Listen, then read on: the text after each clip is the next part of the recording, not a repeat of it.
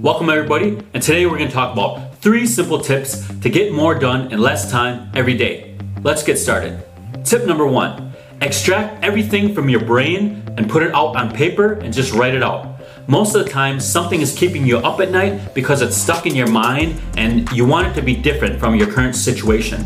You haven't clarified what you want or how to solve it, so what you want to do is write it out on paper.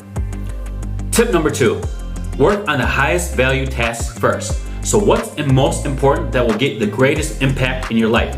The difference between high peak performers and low performers are largely because of what they procrastinate on. So work on the highest value task first and purposely, deliberately procrastinate on the low value tasks.